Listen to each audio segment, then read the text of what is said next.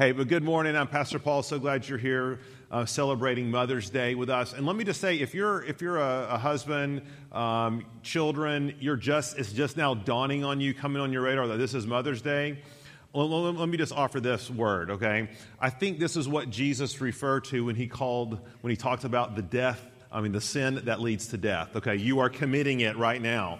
Circle K is open, but so hurry, rush over after the service. But anyway, we're going to be in 1 Timothy chapter 5. Open your Bibles there.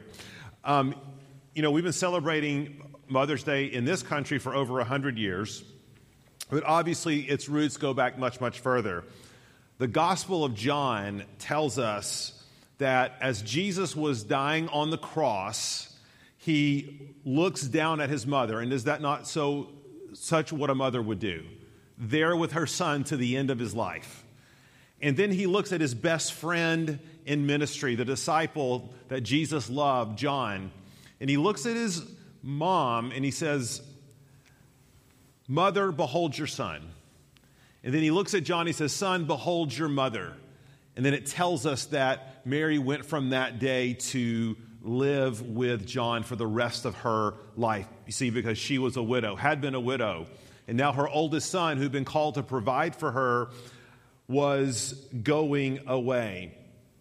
And in doing this and entrusting the care of his mother, Jesus was doing or carrying out the explicit commands of God in the Old Testament from the earliest of times. You can't throw a rock at the Old Testament and not hit a scripture text which talks about the priority is for the people of God to care for widows and orphans and those who are the most needy. And of course, this continued right up and through the New Testament and the early church. We read, for example, in Acts 6, where there was this burgeoning need for the care of the widows in the New Testament church. And we see how the apostles commissioned these deacons and Stephen and others to put all this organizational care and thought and structure to how the church was going to meet this critical need. And by the way, as a side, it was this living out the gospel on the part of the early church, and that has continued throughout the history of the church, that has so distinguished the Christian faith above all others as those who uniquely care for those who cannot care for themselves. But just as in the New Testament, we see this organizational structure, this bureaucracy that's put into place to care for widows, just like in our own time, when we are part of an organization or bureaucracy, an administrative structure that's tasked with doing something, those organizations and structures are open to abuse and mismanagement. And so it was in the church in Ephesus, where Paul had sent Timothy to deal with a pressing problem, many pressing problems. But the problem we're looking at in 1 Timothy 5 is, how do we care for the widows in our midst? And it seems that there had been this system set up for care of widows in the church, but things were going awry. Widows who didn't need financial assistance or who had means were kind of living off the church dole. They were receiving their stimulus checks in perpetuity, right? There were widows who maybe didn't have means, but they came from families who could support them, but these families weren't supporting their own family members. They were letting the church do it on their behalf. There were other widows who had committed to a life of servanthood as a widow, and if we find out that they were not being faithful in their own ministry, they were abandoning their post, and this is what's classic. Into this fray, Paul sends young Timothy, and he says, "Go fix it." Thanks, Paul. That was very helpful, I'm sure Timothy said. Now, a financial advisor once told me, Paul, people are generally pretty reasonable about most issues. And, of course, this was pre-COVID when he said this. They're pretty reasonable about most issues, except when it comes to their money and their kids. He said, beware when you venture into those categories and areas. Well, listen, Timothy is making his way right into the middle of a treacherous situation. He is about to navigate a relational minefield. He is going to come face to face with sacred cows, peoples whose pocketbooks might be threatened by the decisions he would make. He would be speaking into the sense of entitlement that had come over the church in Ephesus.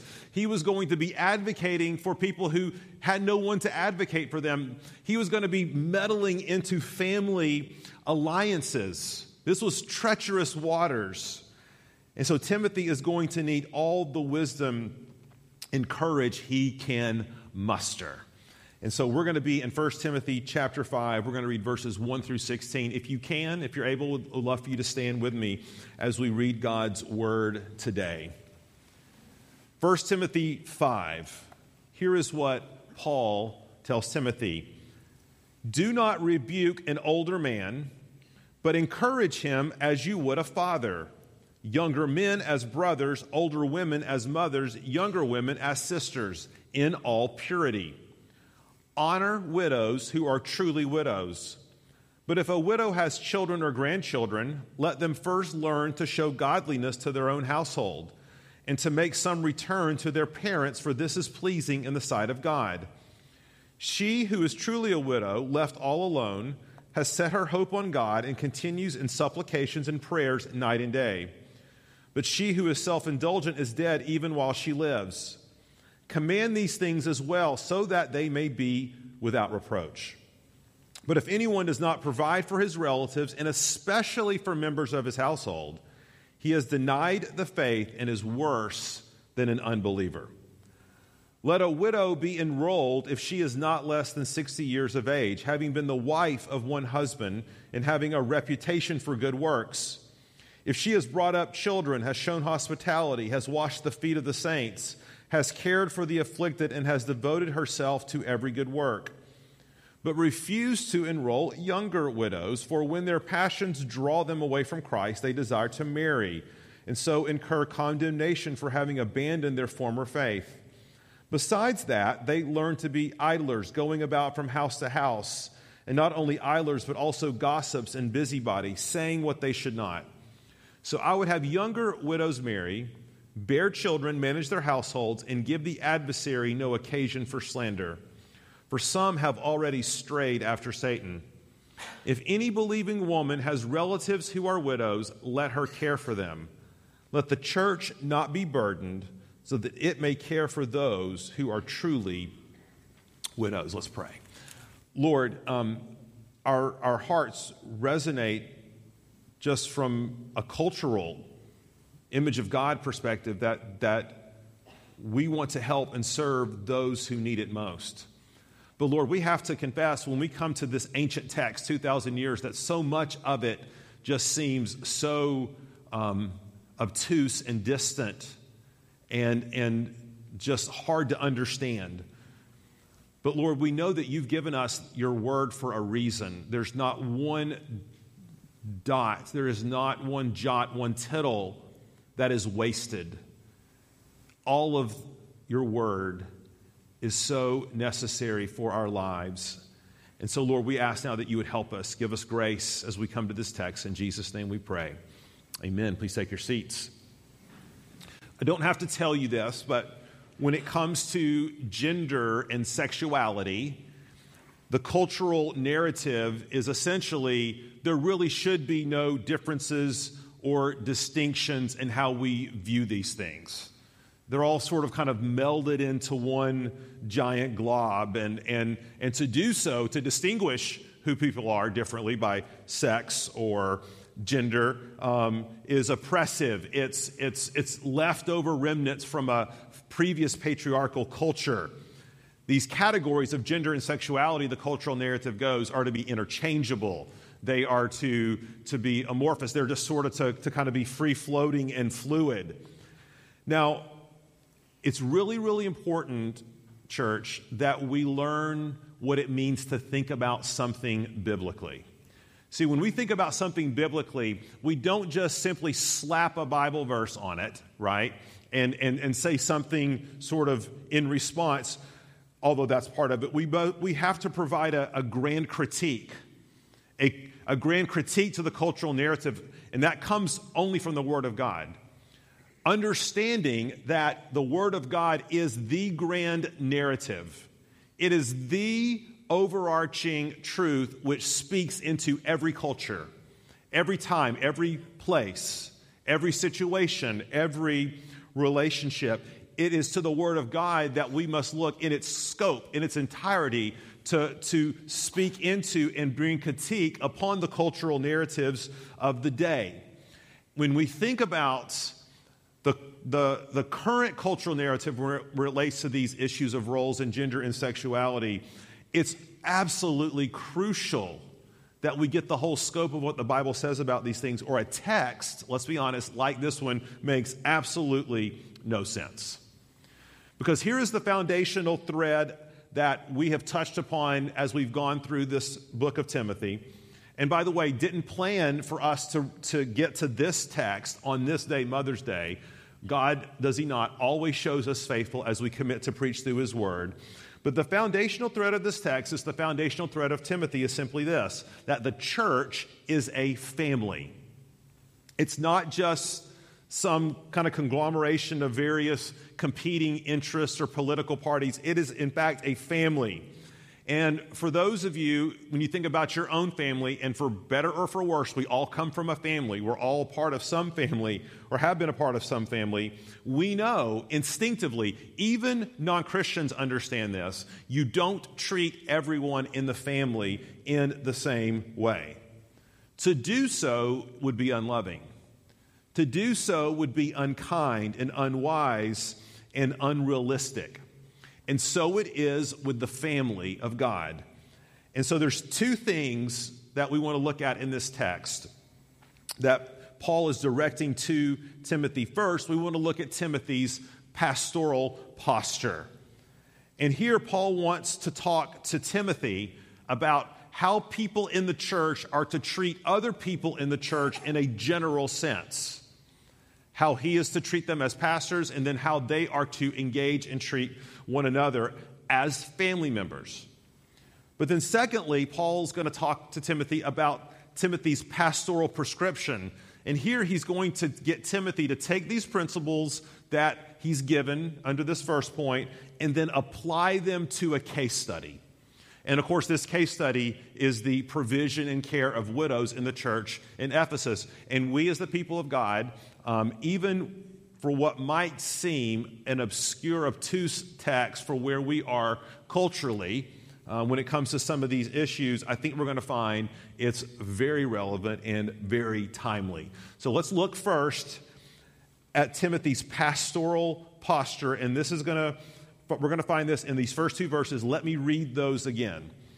He says, Timothy, do not rebuke an older man, but encourage him as you would a father, younger men as brothers, older women as mothers, younger women as sisters in all purity. So there's four kind of general categories of people in the church. Younger men, older men, younger women, younger women. Now you'll notice this morning that you did not get a slip of paper when you came in that designated which group you're in, okay? And because we actually want you to come back next week. All right? We did not do that. And see, Paul's point here is not to set up this rigid taxonomy and like the older men here and the younger women there. And that's not the point. The point is, depending upon who you are in whatever particular relationship or conversation that you're engaged in at that moment, you might fall into a different category. See, there may be certain relationships where you are the older man. There may be certain relationships where you are the younger woman, okay, and vice versa. All of these things are fluid, flexible, but what Paul gives us here is a general disposition for how we are to engage one another in the body of Christ. Now, the overarching directive that Paul gives Timothy, look at verse 1, and this is the principle that governs all family relationships. He spells out in two verbs, okay? And now, these two verbs, they're the only two verbs in these first two verses.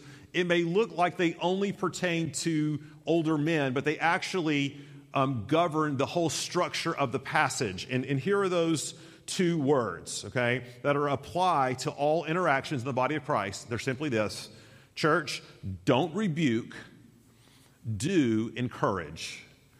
Don't rebuke, do encourage. Now, one of the things we need to say right up top is that this doesn't mean that there isn't correction in the body of Christ. Otherwise, Paul wouldn't be writing this letter, okay? What Paul is talking about is the way we want to correct each other, the way we want to approach each other, the way we want to engage each other. So there are several words for rebuke in the New Testament. The word for rebuke here in this passage is one that implies, listen, sharpness and severity. It's one that has the connotation of warning and sharpness and directness.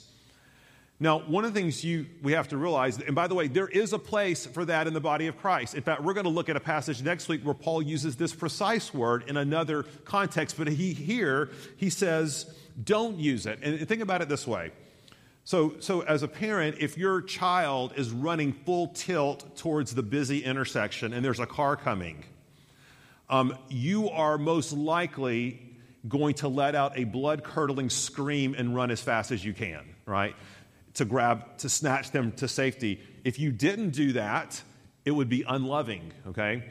But probably you're not going to use that same tenor or tone when it comes time to empty the dishwasher, right? Or to ask your child to pick up their dirty laundry, right? That wouldn't be appropriate. Here Paul is talking about the normative way within the scope of things that we deal with one another in the family. So he says, don't rebuke, in other words, sharpness and severity. Instead, encourage. And here the word conveys the idea that in our correction of one another in the body of Christ, we're to make a plea. We're imploring. We're beseeching. You know, dads, you're sitting beside your son on the couch and you have something really important that you want to tell him, and you get down on one knee and say, son, there's something I really want to convey this from my heart. That's the nature of this word. It's beseeching or pleading or entreating with the idea of helping someone redirect themselves to get on the right path. Now, what does that principle, not rebuking, but encouraging, what does that look like within the context of our relationships? And I'm indebted to John MacArthur, who I think does an excellent job in pointing out what is to distinguish each of these relationships, okay? So we're going to talk about all four of them, okay? Here, understanding you are undoubtedly, if you're a part of the church family, going to find yourself either on the giving or the receiving end of all of these relationships. And they're all pertinent to all of us. He says, first of all, for older men, okay, let's look back at the text. Treat that older man as you would a father. And here's the operative word. Ready? Respect. Respect. Guys, let me ask you this. When you think about correcting your father, and maybe your father is passed away, but when you think of correcting your father, like what sort of goes on inside of you internally? You know, my dad is 80 years old. We just celebrated his birthday. He's a widower. I would not want to do anything for the life of me to hurt him. Like it wounds me to think that I would hurt him. If I had a concern or request, what would I do? Well, two things. One, I would respectfully entreat him. Hey, Dad, let me share my heart about something, okay? And then I would want to be super clear. See, part of respect is being clear. And a lot of times, okay, older men, whoever that happens to be in here, okay, value clarity. What are you saying? What are you asking me to do? How can I help you? And to be unclear is to be unkind. To be unclear is to be disrespectful. And so there is this idea of respecting and entreating. Now, an interesting place that we find this in the New Testament that I've never thought of until I studied this passage and heard Dr. MacArthur talk about it, but in Galatians 2, that is a situation where Paul is confronting Peter. And interestingly enough, Peter in that context, guess what, is the older man. Not only is he older biologically, but he had been a Christian longer than Paul. He had been with Jesus. Paul's Johnny-come-lately on the scene, but Peter is not walking in accordance with the gospel. He's not living in a way that affirms gospel truths, and Paul has to go and confront him. But interestingly, this is fascinating. How does Paul entreat Peter, as an older man? He says he does it publicly, but let's listen to this. Listen to this from Galatians 2. Paul asks a question. He asks Peter, if you, though a Jew, live like a Gentile and not like a Jew, how can you force the Gentiles to live like Jews? Do you hear that? He's entreating him. And guys, questions are great ways to do this, to entreat an older man with respect. Hey, help me understand. How can these things fit together? Help me. You're not the middle linebacker who's going up into the hole and meeting the runner head on, okay? Not respectful in a general normative kind of sense. So for older men, the operative word is respect. For younger men, let's keep going here, the operative word is humility. We'll look back. It says, treat younger men as brothers, as equals in Christ. Because there can be a great temptation, and we all know it, we've all been there, we've either done it or been on the receiving end, to disparage youth, right? To patronize, to condescend those crazy millennials, or the Generation Z, they're all really zombies, or whatever the case is. I can't believe we have to entrust the future of the country and the world to this group. Because there's an infamous video Susan and I watched years ago. There's a well-known Christian leader who was talking as an older man to church planters. And he was berating them for being soft and whiny and complainers and hanging out in their mom's basement playing Xbox and Fortnite and all these sorts of things. And he probably was right. But nonetheless, I remember at the time going, yeah, go get them, right? But through age and hopefully experience, I've really come to a different place in understanding that young men need confidence. As future leaders, we don't need to humiliate them. We need to sympathize. We don't need to do platitudes and, oh, son, when I was your age, that routine, okay? Or, you're just in phase 2. Wait till you're in phase 3. That's when really life starts to happen. Guys, that is foreign to the Bible, and it's foreign to the idea of what it means to be a brother. What is a brother? They are an equal. And that means that when we approach younger men, we do so in humility. I could actually learn something here. Because one of the people who did this the best was Susan's dad. He passed away about 4 years ago. He was a believer longer than I was. He was an elder in a church. He was a faithful servant of Christ. And I remember back in my seminary days and when we were first married, he would sit down with me and he would just ask questions. He would say, well, what do you think about this? And we're doing this thing in our church. We're doing that thing in our church. And, well, what do you do in your church? And I just remember, and by the way, guys, I was absolutely clueless and no way to qualify to answer any of his questions, okay? Didn't stop me from answering them, but I wasn't qualified. There was such humility. You see, because he didn't make it about him. He made it about me. And the love and care he thought I needed in order to grow in my leadership and my faith.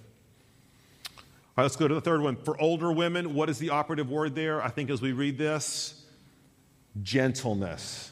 Treat older women as mothers. We need to understand something. Older women, in the life of the church were indispensable. We know most likely that it was primarily widows, wealthy widows, who were the patrons of the apostles, of Jesus, and leaders in the early church. And when I say patrons, that means they bankrolled the operation, okay? Jesus had a whole group of these people that he traveled with, Mary, Martha, Lazarus. That was a wealthy family. Interestingly, Paul, in his letter to Romans, says, hey, say hello to the mother of Rufus for me. Do you know why? She was like a mother to me. See, older women in the life of the church are the sagacious founts of wisdom. And let me just say, we have some amazing spiritual moms in this church. And by the way, women, God has called every one of you to be a spiritual mom to someone. There is someone in this church, in your family, that is younger than you. There's someone in this church, in your family, this family, that is older than you. And we have some amazing spiritual moms. As some of you know, I've led this devotional Bible study on weekdays, going through the book of Exodus. We've taken a hiatus until the fall. But we were talking about the tabernacle and the tent of meeting, and I got a note from my friend Kim Hughes. And Kim is the wife of one of our elders, David. We've known each other 25 years. And she said, here's a great resource for you to use in your study. And I looked at it and I was like, yeah, this is a fantastic resource. And she wants me to make sure that it's from Precept Ministries and K. Arthur. I refuse to believe that. I think Kim came up with it herself. But you get what I'm saying. It was so helpful. I was like, I'm just drinking in the wisdom to see how spiritual moms here have poured into my own wife's life. And when I think about correcting someone like Kim Hughes, how would I do that? How should I do that, Kim? On my knees with an apology for having to do it, right? But you get the idea. Gentleness, spiritual motherhood. It is the life milk, the lifeblood of the church of God. Because here's the reality. And this is both, we know this historically and by nature and biology. Women live longer on average than men. Genetics, war, occupational hazards, what have you. And this is why we see spiritual moms play such a vital role in the life of God's family over the generations. Okay, finally, one last group. Younger women. And this is interesting because it's the only one of these that Paul adds an additional qualifier. He says, treat younger women as sisters, and then here is, in all purity. Now, I don't think we have to guess as to why Paul puts this in. Hardly a day goes by when we do not see how someone of influence or leadership or authority or position in the body of Christ totally takes advantage of their situation, their power, their trust that they've been given, and violates those things sexually. And it brings great disgrace upon the church and the body of Christ and our witness. It's a violation of the most basic command of to love our neighbor. And what Paul is saying here is, don't sexualize younger women. Think about them, treat them as you would a sister. A sister is one that by nature and otherwise you do not have a sexual interest in, right? That's the nature of sisterhood. And Paul is saying, learn to view women in this way. Now, there's also another error that we can fall off on, maybe sometimes in conservative circles, an equal and opposite error in a lot of ways, which goes the other direction and says, the way to obey this command, Pastor Paul, is I want to keep all distance from all women. I want to, women, we won't say this out loud, but it kind of comes across this way. Women are a disease. They're a scourge. They're the temptress. They're just, I can't have a combo. I can't be alone. I have to have permanent COVID protocols always in place, 6 feet distance, the whole thing, right? Is that the way you treat your sister? Is that the way I treat my sister? Interestingly, a retreat speaker came and spoke to our women a few years ago. She told the story about how she found herself on the same flight and she was a single woman, as a bunch of the male staff and pastors at her church. And in the name of being above reproach and the Billy Graham rule on steroids, They said, best for you not to travel with us on the same plane the way it would look. And so why don't you rebook your flight? We'll go on ahead. And she proceeded to have to wait the whole day in the airport, blah, blah, blah, yada, yada. In every way inconvenience. Let me ask you this. Would you treat your sister that way? If you're under 16, you can't answer that question, okay? But the rest of you, would you treat your sister that way? Of course not. As much as there is not to be a sexual interest, there is to be, this is the whole point, a sisterly affection.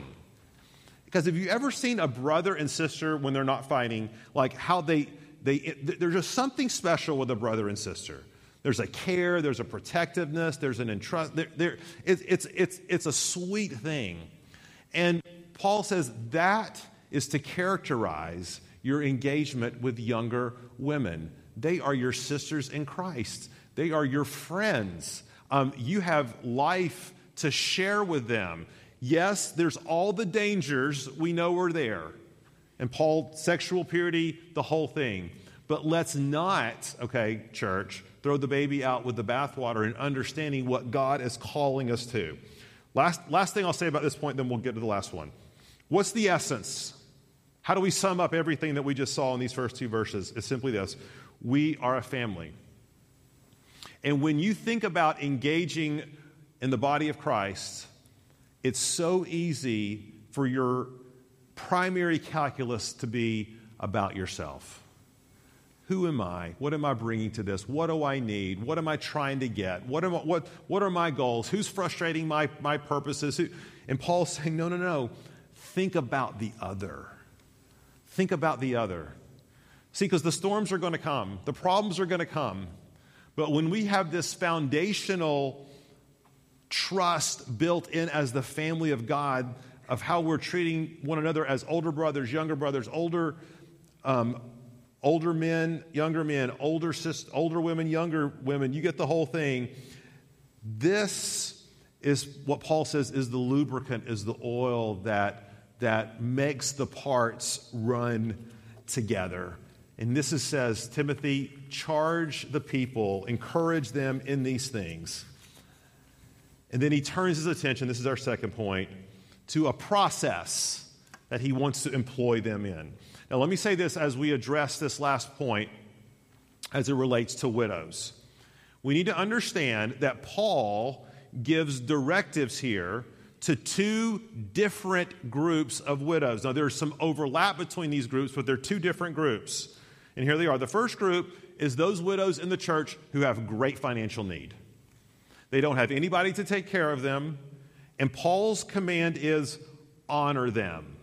And that's going to have a financial component. We're going to talk about that in a second.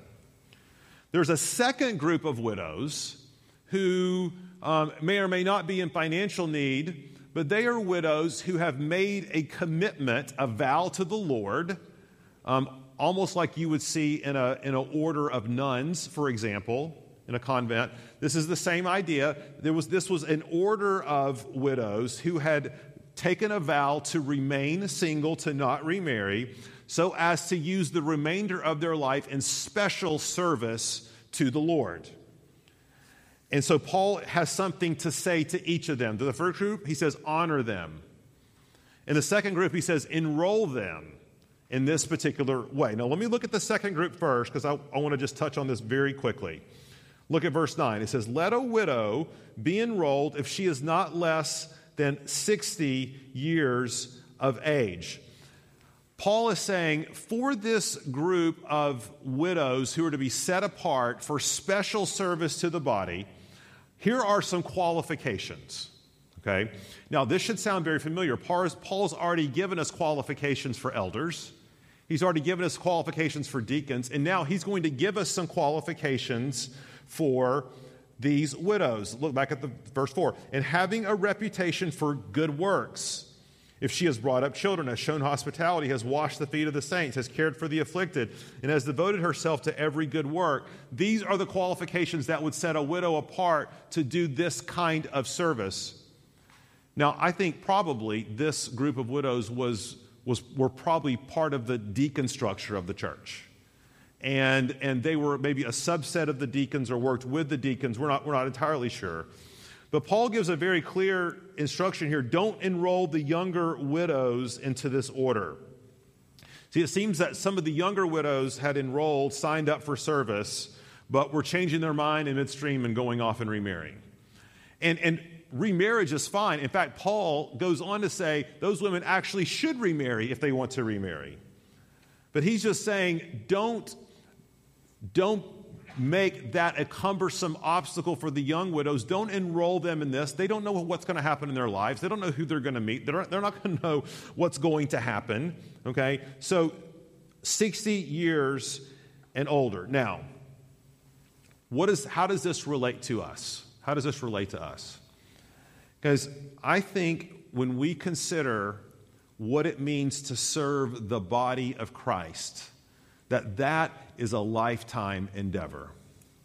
We never retire from service to others. We never tap out of ministering and being a part of the family of God and the body of Christ. Now, our vocations might change, our health might change, our professions might change. We might retire from our professional job, but there is no such thing biblically in retiring from the body of Christ.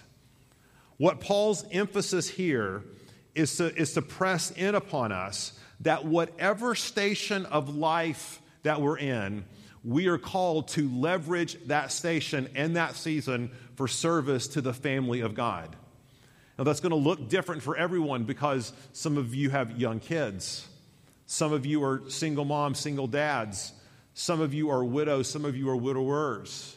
Some of you are empty nesters. Some of you are just getting started, and then all the stuff in between. And so ministry and service will be contextual. It will look different, but guess what? It will never be optional.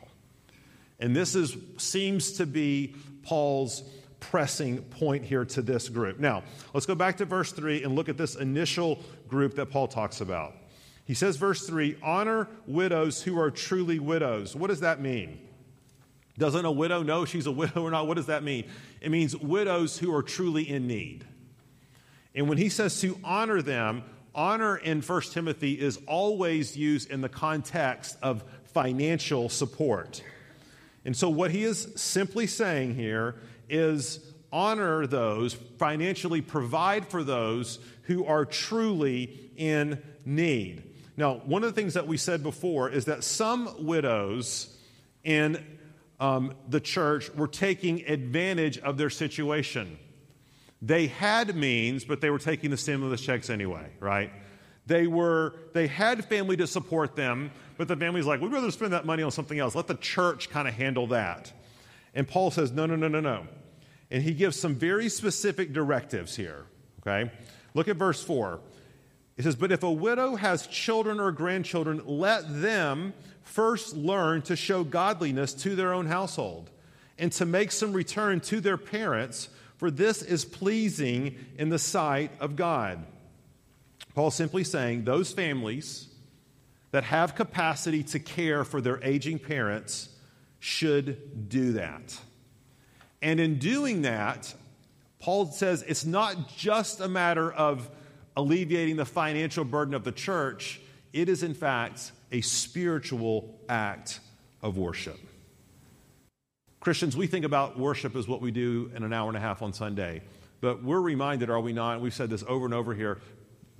Worship is our life. Worship is to be lived to God's glory in every area of our life. And Paul seems to say one of our principal acts of worship is how we love and provide for those who are closest to us, and we don't delegate that out.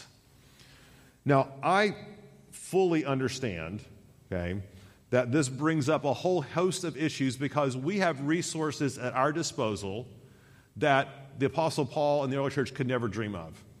We have people live longer than they ever did in the New Testament on average. And so let me just say what I think this means and doesn't mean. First of all, it is good and right, and it's a blessing that we're able to partner with people in the physical care of our elderly and our parents and family. I'm thankful for nursing homes. I'm thankful for nurses and caregivers in live-in facilities and communities. 100%. But the one thing you can never delegate as a family member is love and affection. You can never delegate spiritual care. Spiritual care of the family is still the family's responsibility. Now, you may have people who help, you may have people who come alongside, but ultimately, at the end of the day, is this just sort of an out of sight, out of mind thing for me? Like, this is too much, I can't handle it, somebody else has got to deal with it. You know, whatever's happening spiritually, emotionally, psychologically for my family members, it's just too difficult for me to take on, Pastor Paul. And we use it as an excuse for emotional and spiritual abandonment. And we have to, this means, I don't know what this means for your situation at all, okay? There's a million factors. But what I do know, it means starting from the standpoint of God. As a child, as I think about my dad, as Susan thinks about her mom, we have to ask, what does it mean as a spiritual act of worship to care for them, to come alongside them, to love them? And Paul's very clear here. There's a principle of reciprocity, right? He says, make some return to their parents. What does that mean? Hey, your parents laid it on the line for you. For those of you who are parents, you know you have done things for your kids that they will never know about. Okay? Your parents have done the same for you. And Paul's saying it's a principle of spiritual reciprocity that we have that as a category. Because I just want to hold up the example just this morning of Mike and Prue Slaughterback. Mike's one of our elders. And Mike and Prue had aging parents that both lived with them at different times over a course of a number of years. And I would tell you, if they were here, if they were going to speak publicly about this, they would tell you that was a massively taxing season for both of them. And there have been such a temptation at that moment to say, you know what, my mom I don't even know if she knows who I am. She can't feed herself. She's having a hard time taking care of herself. We're having to cancel vacations, and there's always has to be someone there for her, and there's restrictions. And I just remember asking them, you know, what's compelling you guys to take on the care of your parents in this way? And they said, it's, as an image bearer of God, it's just what they deserve. And that really stuck with me. Now, that decision they made may not be your decision. It may not be able to be your decision. That's why we have so many resources at our disposal. What I'm pressing us towards, church, is to make this idea of care, whether it's to our parents, family members, kids, spouses, and the family of God, that needs to be a category of spiritual worship for all of us. Because let me just say this in closing. Our heart as a part of this church is to care for everyone who does not have a family. Whether you are a widower or a widow, a single mom, a single dad. Because single moms, that's a whole another emerging category the Apostle Paul didn't even have to deal with. Moms who were made widows by the fact that their husbands abandoned them or shirked their responsibilities. Just please let us know. We have a lot of people in the church. There's a lot of needs, but our heart beats that we be the family of God for everyone. In fact, one thing I'll ask you to pray for is that we have a breakfast next week that's going to honor the widows of our church. And it's inviting all those who are in that situation in life, sharing ways that the church can love and support them, ways that they can connect, ways they can serve, ways that they can serve. We believe that this is what God calls us to as the family of God. Guys, why is all this possible? How is it possible that we can actually be a family? It's because of Jesus. Jesus came to purchase a people for himself. He came to purchase us by his death and resurrection, and he's going to come back one day to reclaim us as his own because the church is God's forever family. See, we won't have the biological family, the nuclear family, any of that in heaven. We will have the family of God. And if today, Mother's Day, is a difficult day for you, you've had a child die, or you've wanted children and couldn't have them, or you've wanted to be married and haven't been able to be married, or you have a prodigal, or fill in all the blanks, know that God, your Father, is the Father of all mercies. And He sent His Son, Jesus Christ, to die for you, to make you a part of His family. Let us, Four Oaks, be that family, live that family, and rejoice in what it means to be a family of grace, purchased by the gospel of Jesus. Let's pray.